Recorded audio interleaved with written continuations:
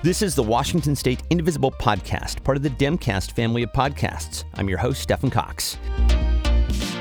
Today, as part of our Town Hall series in partnership with the Washington Indivisible Network and Indivisible Tacoma, we present a conversation with Senator Marko Liias, who is running for Lieutenant Governor. Our conversation was recorded live on the evening of Tuesday, September 1st. Senator Marko Liias joins us now. He has served as state senator from the 21st Legislative District since 2014. He currently serves as the majority floor leader, and he's running for Lieutenant Governor. Senator Marko Liias, thank you so much for joining us again. How are you? Thanks so much for having me. It's great to be with you once again. So, for those people who may need a refresher, just give us a quick rundown on what the job of Lieutenant Governor is. Well, there's two main responsibilities. First is serving as our Senate president. And I'm proud to be the only senator in the race, and I've served as our majority floor leader. So I feel like I bring some good experiences there. The second set of responsibilities really relates to being number two in the executive branch. And I'll be honest, I think this office in the hands of the right person is exactly the place where we can see the kind of bold transformational change we need in our state. When you look at my 12 years in the legislature, I've been making change. I'm excited to bring that energy, that record to this task as well. Well, you talk about bringing bold change. You are the sole strong progressive in this race. After the August primary, you are now in a two-way race with a fellow Democrat. So just give us an idea. What are some of the differences in the way that the two of you are running your campaigns? Well, that's a great question. It's tough to be in the top two with a Democrat because it's much easier to run against Republicans when the disagreements are so clear. When it's another Democrat, it's a little tougher. Our approach, though, has been to really run a people-powered campaign, and we saw this play out in the primary.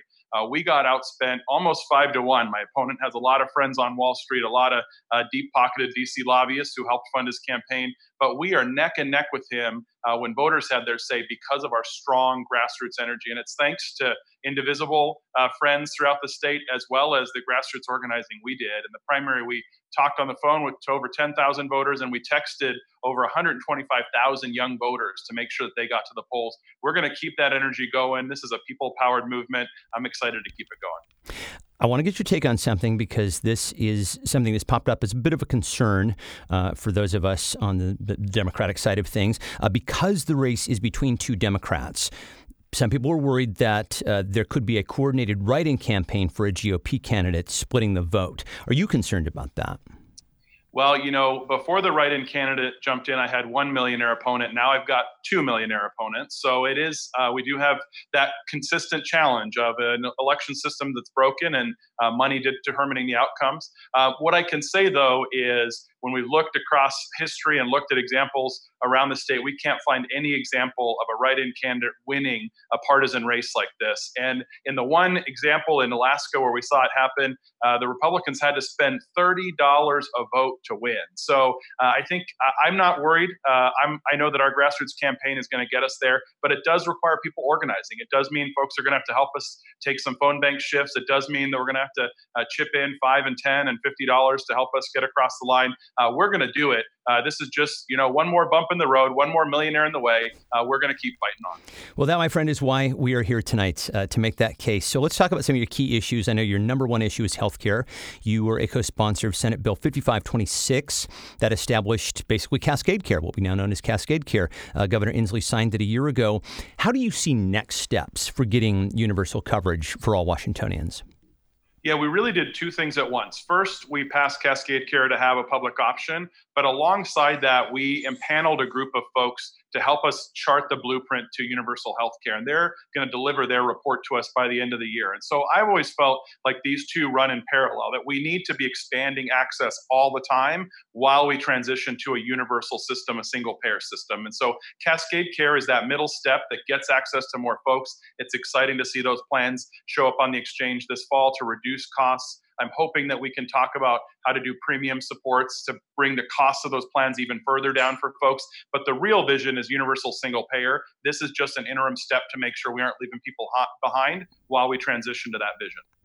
Now, your opponent, Democratic opponent, says he also supports universal health care. So what's the difference between your two positions? Well, I'm the only candidate in the race that explicitly supports a universal single payer system. I support the whole Washington initiative here at the state level, and I've publicly supported Medicare for all at the federal level. We need a universal single payer system where every single Washingtonian and candidly every single American has access to health care. I don't want to out my parents, but they are both turning 65 this year, and signing them up for Medicare is such a game changer. And I've just witnessed in my own family how wonderful that benefit is when people have access to it, how much reassurance it brings to people to know that their coverage is going to be there no matter what. That's what every single American, every single Washingtonian deserves. My opponent refuses, and has had multiple opportunities to take a position on this, refuses to endorse universal single payer. I think that is a big distinction, and it's one that voters need to know about. We are going to deliver bold, transformational change, not incremental change that leaves Americans and Washingtonians behind. I will just take off my objective hat for a moment and just say yes to everything you just said, Medicare especially. I want to ask you about the pandemic right now, and particularly the way that it may be impacting the way that we are viewing the issue of healthcare. According to recent figures, and these are a little out of date, but they still hold up, the Office of Financial Management says that some 700,000 Washingtonians have been thrown off their healthcare coverage due to the pandemic, and this is mostly because their healthcare was tied to their employment. I'm wondering if you think the pandemic might be a game changer in this way, in terms of the way that we start to think about universal health care.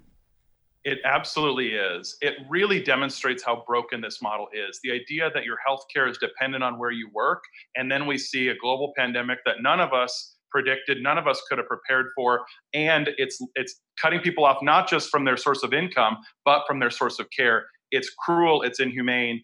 I also want to just highlight a couple other issues. I had a video discussion with Georgia Davenport, who's running out in the 7th LD, and with Dr. Tracy Rushing, who's running an ER doc that's running in the 15th LD down in the Columbia River Gorge. And they pointed out that the pandemic has also really highlighted the urban-rural divide in healthcare. And right now, as communities are trying to respond to COVID-19, we see it in stark relief that the lack of healthcare opportunity, the lack of healthcare access in the rural areas really puts those populations more at risk.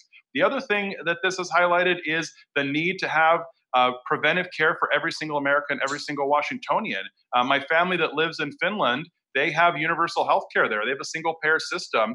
They are managing their chronic conditions, the comorbidities that make people more likely to have complications from COVID-19, and their fatality rates are lower. So when we provide universal care so that everybody has treatment for heart disease and diabetes and these underlying conditions that complicate COVID-19, then it means we're more resilient. And we know, for better or worse, that there are going to be other pandemics in our future. This is just the way that the world is working. We're so interconnected. We've got to make ourselves as resilient as possible, and we have to make sure we're not just resilient in the cities, that our rural communities have the same access. And when you've got a county that only has one healthcare provider and one insurance company that won't contract with doctors, that won't let new providers come into the community, that's cutting off access. A universal single payer solves that. We'll have providers in every community. We'll have access everywhere. There won't be this division of where you live and where you don't live. Dr. Rushing said when she moved to her town, they were living in Portland, they moved out to the rural area, her neighbors said the first thing she needed to do was buy life flight insurance. That is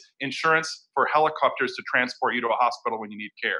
That's garbage. We should not live in a state where folks have to buy helicopter insurance. Every single person in our state should have health care. That will solve this crisis. With the short time that we have remaining, I want to get your take on a couple more things here. I know that a lot of people are hopeful that with an expanded Democratic majority, something can be done to address our upside-down tax structure in 2021. It's going to be a tall order. We are looking at an $8.8 billion budget deficit. But you have a detailed approach. So what do you think is going to be possible in 2021?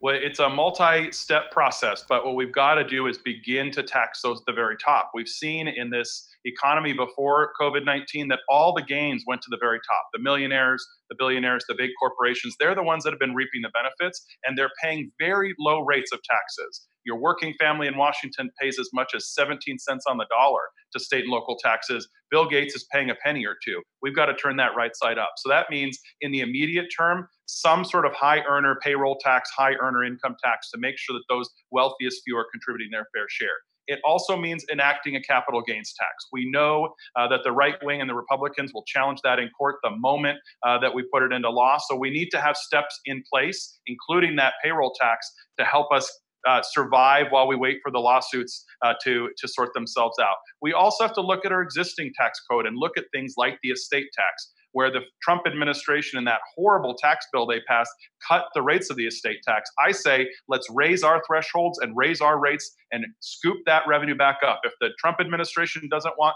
wealthy estates paying, that doesn't mean that we should be leaving that money on the table. We should be investing that in services here. Those are the first few steps I would take. We also need to really have a conversation in the long term around an income tax to provide that stability and support to our tax code. That's a longer term conversation. It probably will require amending the Constitution because of some Supreme Court rulings we've had recently, but we've got to start that journey now.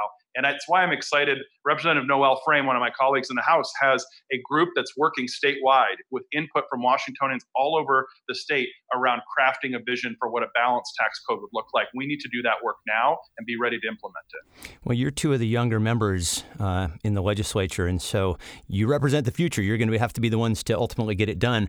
I want to get your thoughts on the climate. We got a couple audience questions about this. Sam and Lori in particular want to know what your views are on climate change. I know you support the Green New Deal. I will ask how your views contrast with those of your opponent.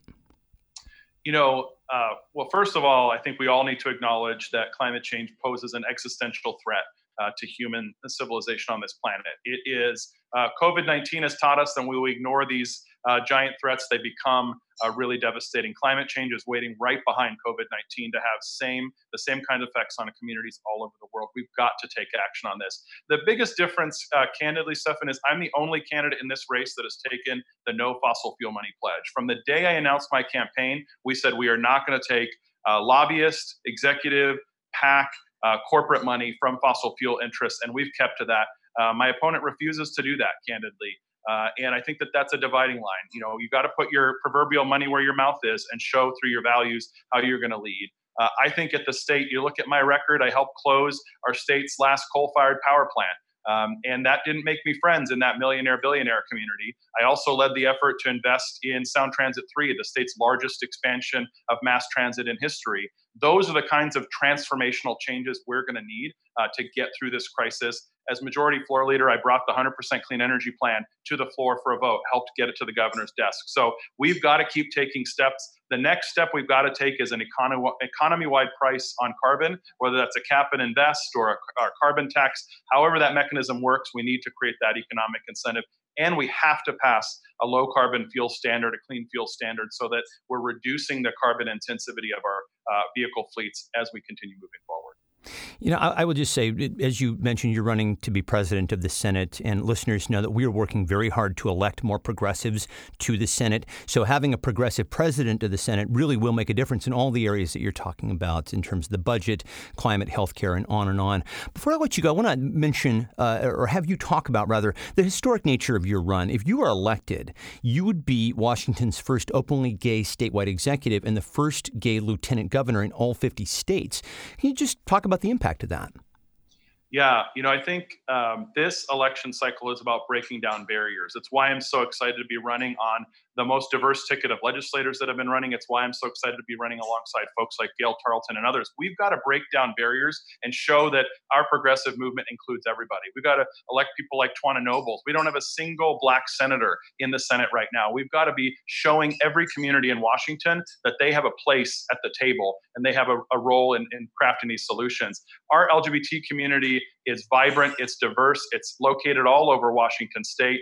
And I'm so excited to step up onto this statewide platform and show that our community is not only ready to lead, but ready to be part of the solutions and creating the bold transformation we need. And in the primary, we got just hundreds of messages from LGBT voters around the state. They got that voters pamphlet, they read it, they saw that we were going to make history, and we got all sorts of emails and love and support. This is about visibility, it's about representation, it's about giving young people who are growing up in our society that sense that they have a place at the table. It's about making sure that folks who've lived in this state and haven't felt welcome for decades know that they are now welcome, that our state is a place that accepts everybody. That's the transformational part of this race. I'm so excited to be helping lead the charge to bring the change we need.